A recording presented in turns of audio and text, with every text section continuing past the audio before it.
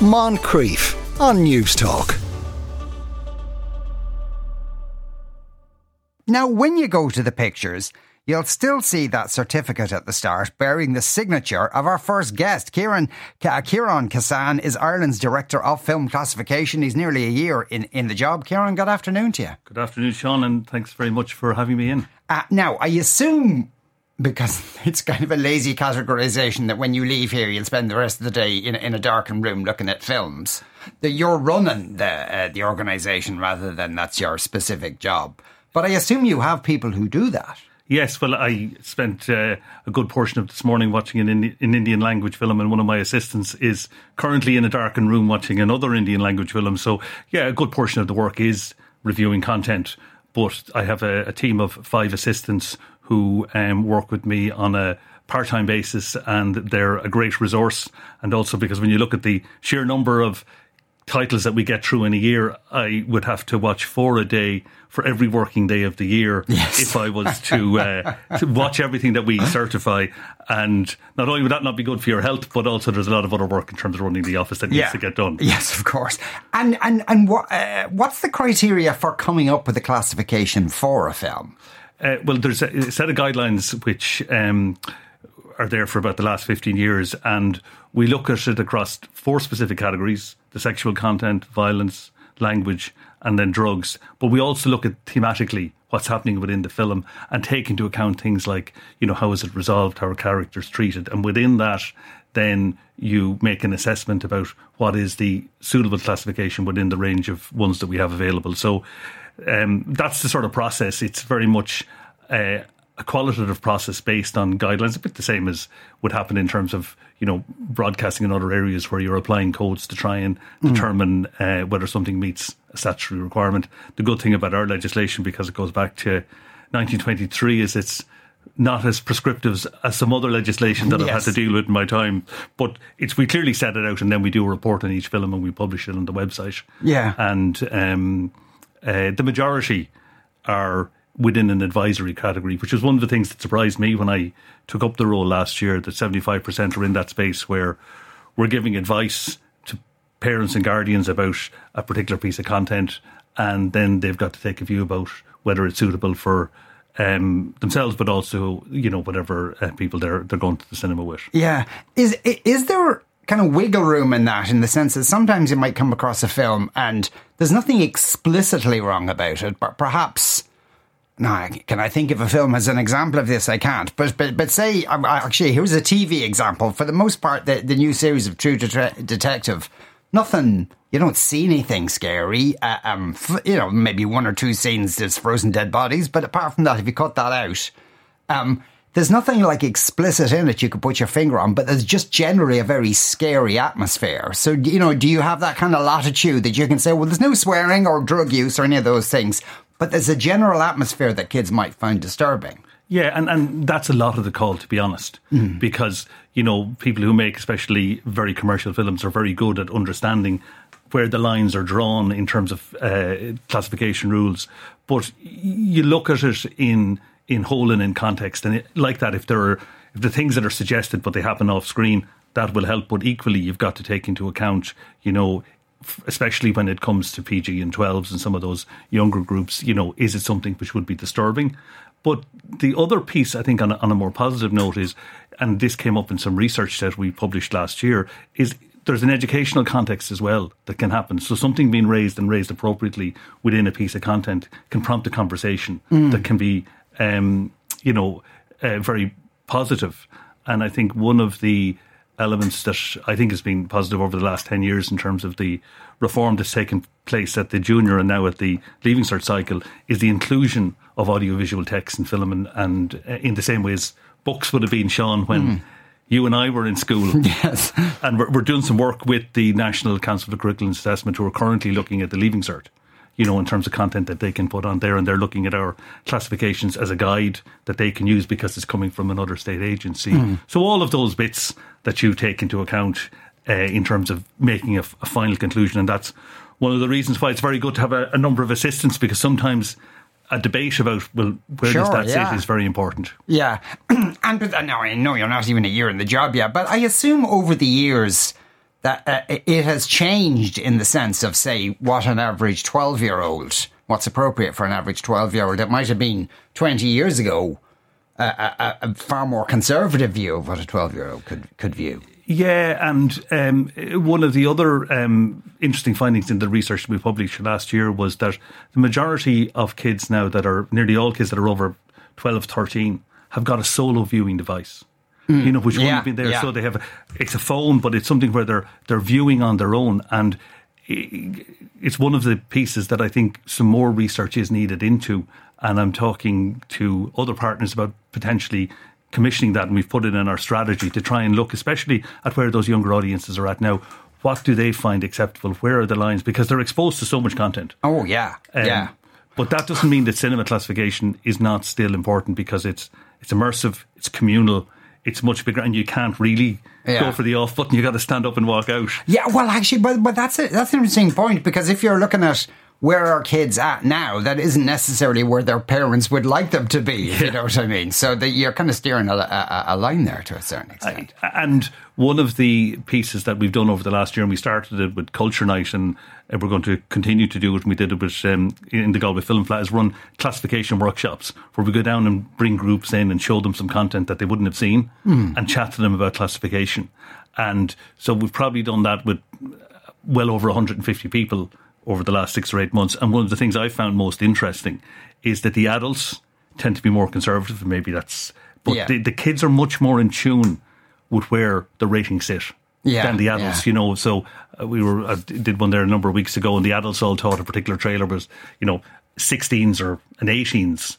And there was a couple of young people in the group, and they said, no, it's probably more around 12A, that's where we'd see it. And we discussed it and showed it to them again, and it was more 12A than the adults came around to sort of see that when they were talked through it. I had an input, but also the younger people in the group had an input and said, this is why we think it would sit there. Yeah. And maybe it's because young people go to the cinema more than older people as well, but I think they're also viewing so much more content. Yeah. Now, and also, very interestingly, only a small minority of films get an 18 cert. Is that, if you like, a commercial reflection of things? I think in part, because,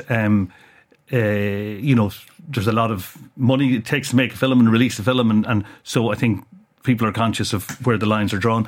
The other thing I think that has changed is, the fact that the internet is there. There's lots of other distribution channels. People aren't going to put material into a cinema, or cinema owners are not going to put it on if it's not going to get as large an audience as possible. Yeah. And so there's a commercial reality, and in previous years the office would have got a lot more material which would have been more controversial.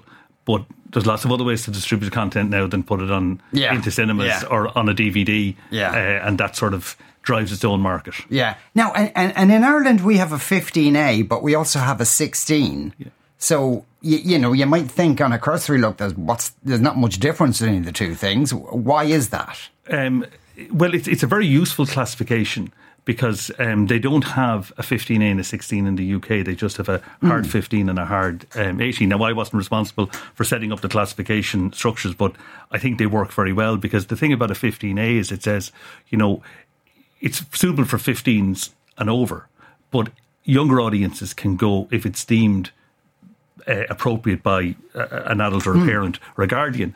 And so for some content like Killers of the Flower Moon, which got a 15A, there was a lot of violent content in that. Warning, you'll be asleep by the end of this film. Yeah, well, the trailers, if you watch the trailers were all full of all the violence. You would have seen much more than action. Yeah. But, that allowed people to say, well, if violence is not something I'm overly concerned about, then I can bring a 13 or a 14-year-old to it. But equally on something else, it could be sexual content that would give it, the 15A rating, or language, and people could say, well, I'm more concerned about that. So there's that. It's a space where people can go to the cinema, but equally they can take a view about different pieces of content and what are the issues that are pushing it into a rating. But a hard 16 means it's only open for 16s, and I think that's why we've fewer 18s, because we have that hard 16. Yeah. Well, I mean, and it's interesting in that different countries give different ratings to the same film. Someone says, can you ask why the movie Anyone But You is rated R in America while it's only 15A in Ireland? And they want to know what the A stands for, but the A means an adult decides whether you can go to this or not. Yeah, it's under 15s can go accompanied. You would see that with lots of content that it would have a higher rating or a different rating in other countries, and especially within the US, especially around sexual content and language. So there are different things that resonate with different populations, and that's one of the things that we have to be attuned to. It reflects differing cultures. It's so interesting that way. Yeah. Do film, and I assume it's film distributors, do they ever complain about a rating they get? Well, there is a structure whereby they can appeal a rating, and there is a film classifications appeal board. There's been about 5 or 6 appeals in the last 10 years. Some the ratings were changed, some they weren't. None since I've taken office. But again, there is a structure there. If they're not happy, they can appeal it. But when you look at the overall number of pieces of content that we look at, it's very low, 5 over. And do members of the public ever complain about a rating?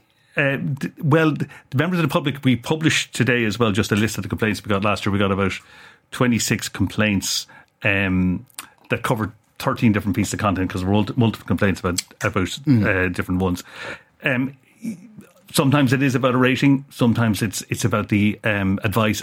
Sometimes it's about things that are not classification issues at all, like the accents of actors, and whether they're portraying people correctly or not. And that's not something we take into account. Yes. Is there a mechanism? Because I suppose essentially if a 12-year-old is trying to sneak into a 16 movie by themselves, it's up to the cinemas to police that. Is there any mechanism for policing cinemas to make sure they enforce those rules? Well, it is a matter for the cinemas, and then, legally, they are obliged to do this. So effectively, it would become a law and order issue if there was somebody who was showing material that didn't have a certificate, or allowing audiences into something which wasn't appropriate for them. Now, sometimes we will be contacted, and we will make contact with a cinema, but often people have misunderstood the rating.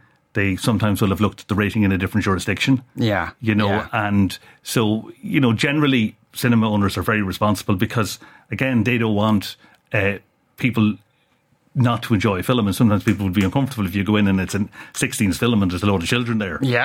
So it doesn't tend to happen, and often we get very, very few calls about it. But when we do, we would contact the cinema. But generally, half of them, I would say, are ones where there's just some misunderstanding about the rating or and also the age group and things like that. Now, you did mention that some statistics have been released, and it seems as if the cinema industry in Ireland has kind of had a considerable bounce back after COVID. Obviously, the last few years, it was going to be a bit of a slump. I was also intrigued to see that where different films come from, one might assume that the overwhelming majority might be American.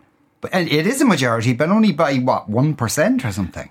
In terms of the number of films, but in terms of the audience, if you look at, the top 25 titles, a lot of them, so more people will see those American films, but there is a greater diversity of cinema that's available to people. And I think the bounce back is not only in Ireland, but it is something which happened in other territories as well. I think people were anxious to go back to the cinema. And one of the things that I noticed last year was the success of Barbie and Oppenheimer brought people back to the cinema who hadn't been back.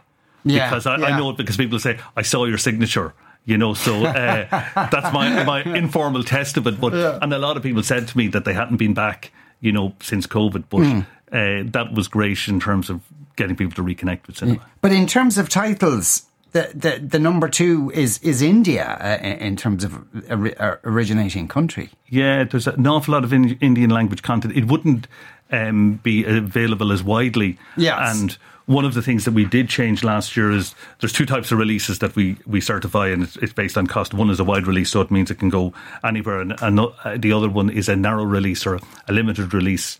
And we changed the way we monitor whether people are complying with that. It's 6 sites or less, from a weekly basis to a rolling 4-weekly basis, to allow for content to have a greater spread if they can get access to screens. Because often with the Indian language content, it will, and some other niche content, it'll only run for a short number of weeks. Yes. Whereas you can still see Barbie and Napoleon and I'd say Oppenheimer in some screen around the country. Oh, yeah. Yeah, absolutely. But it is interesting when you look up certainly in Dublin during the day there's so many Indian titles. It was quite. But I suppose Bollywood is a huge centre of film production. Yeah, and they're very long as well. Having sat through one this morning, which was nearly 160 minutes, they can. Oh wow! Okay, you get your money's worth. Yeah, definitely do. Yeah. Now you don't. It's not within your remit to put certs on TV films or any of the streamers. No, would that be the case? Yeah, and that would have been the case going back to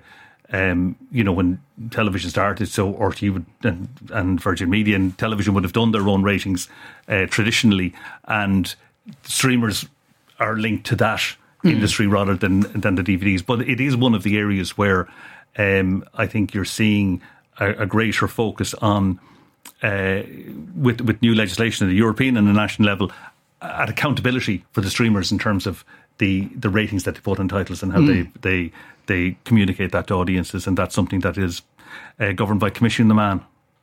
Right. Okay. And so it's an interesting one now. The ratings they're putting on their films the same for every country because, as we said, there may well be differences between Ireland and other countries in terms of how we'd rate films. And at a European level, it is coordinated under, anyone who's in the European Union is coordinated under the Audiovisual Media Services Directive. So the extent to which services will tailor them for different audiences, I'm not sure. There was a debate going on around that. I think it'll become clear over the next period of time as the new structures are set up and running. Yeah.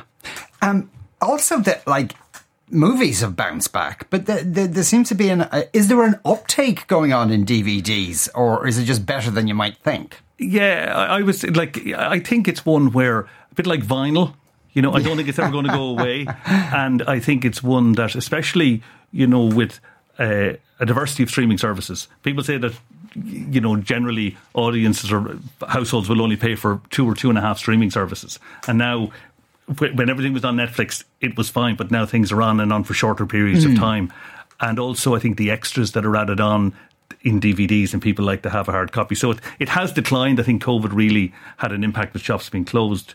But there was over 280,000 units sold in Ireland last year between DVDs and Blu-rays, which, is down, but it's still a sizable market. Isn't it just? Yeah. And you would be regulating those as well? Yeah, anything that's sold for physical sale has got to have a rating from ourselves. Yeah. Someone wants to know, have you rejected any movies ever? Well, not since I've been there, because that would effectively mean you'd have to say we're not going to give it a cert. Yeah. So it would effectively be a ban on that film being distributed. And there has not been one for a long number of years. And again, going back to that point, but there's lots of other ways for people to distribute content. Yes. So the kinds of material that would have had to try and get either into cinema or a DVD release have lots of other channels now in which they can promote the content, and that's one of the challenges that's there for the regulation of streaming service on the internet and also other on-demand services that are there. And another listener, this is a less than subtle question. Now, we know where this person is coming from. Let me just warn you that in advance. Would he ban a kids' movie if it had blatant woke messaging?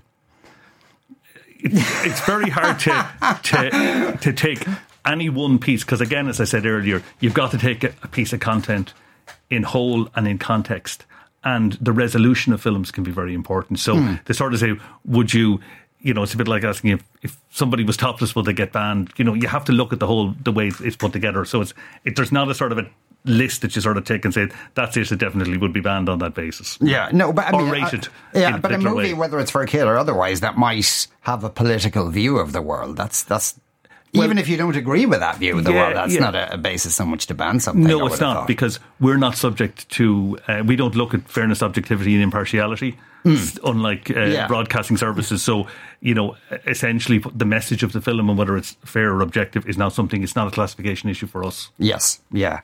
And probably the most important question that's been sent in by various people. The slide with his signature before each movie. Does he have to sign a new one every time, or is it a stock image? It's a stock image, but all that content, Sean, I spend a lot of time signing certs. Yes. Ciarán, thanks a million for coming in to tell us about that. That was Dr Ciarán Kissane there, Ireland's Director of Film Classification. Moncrief, weekdays at 2 p.m. on News Talk.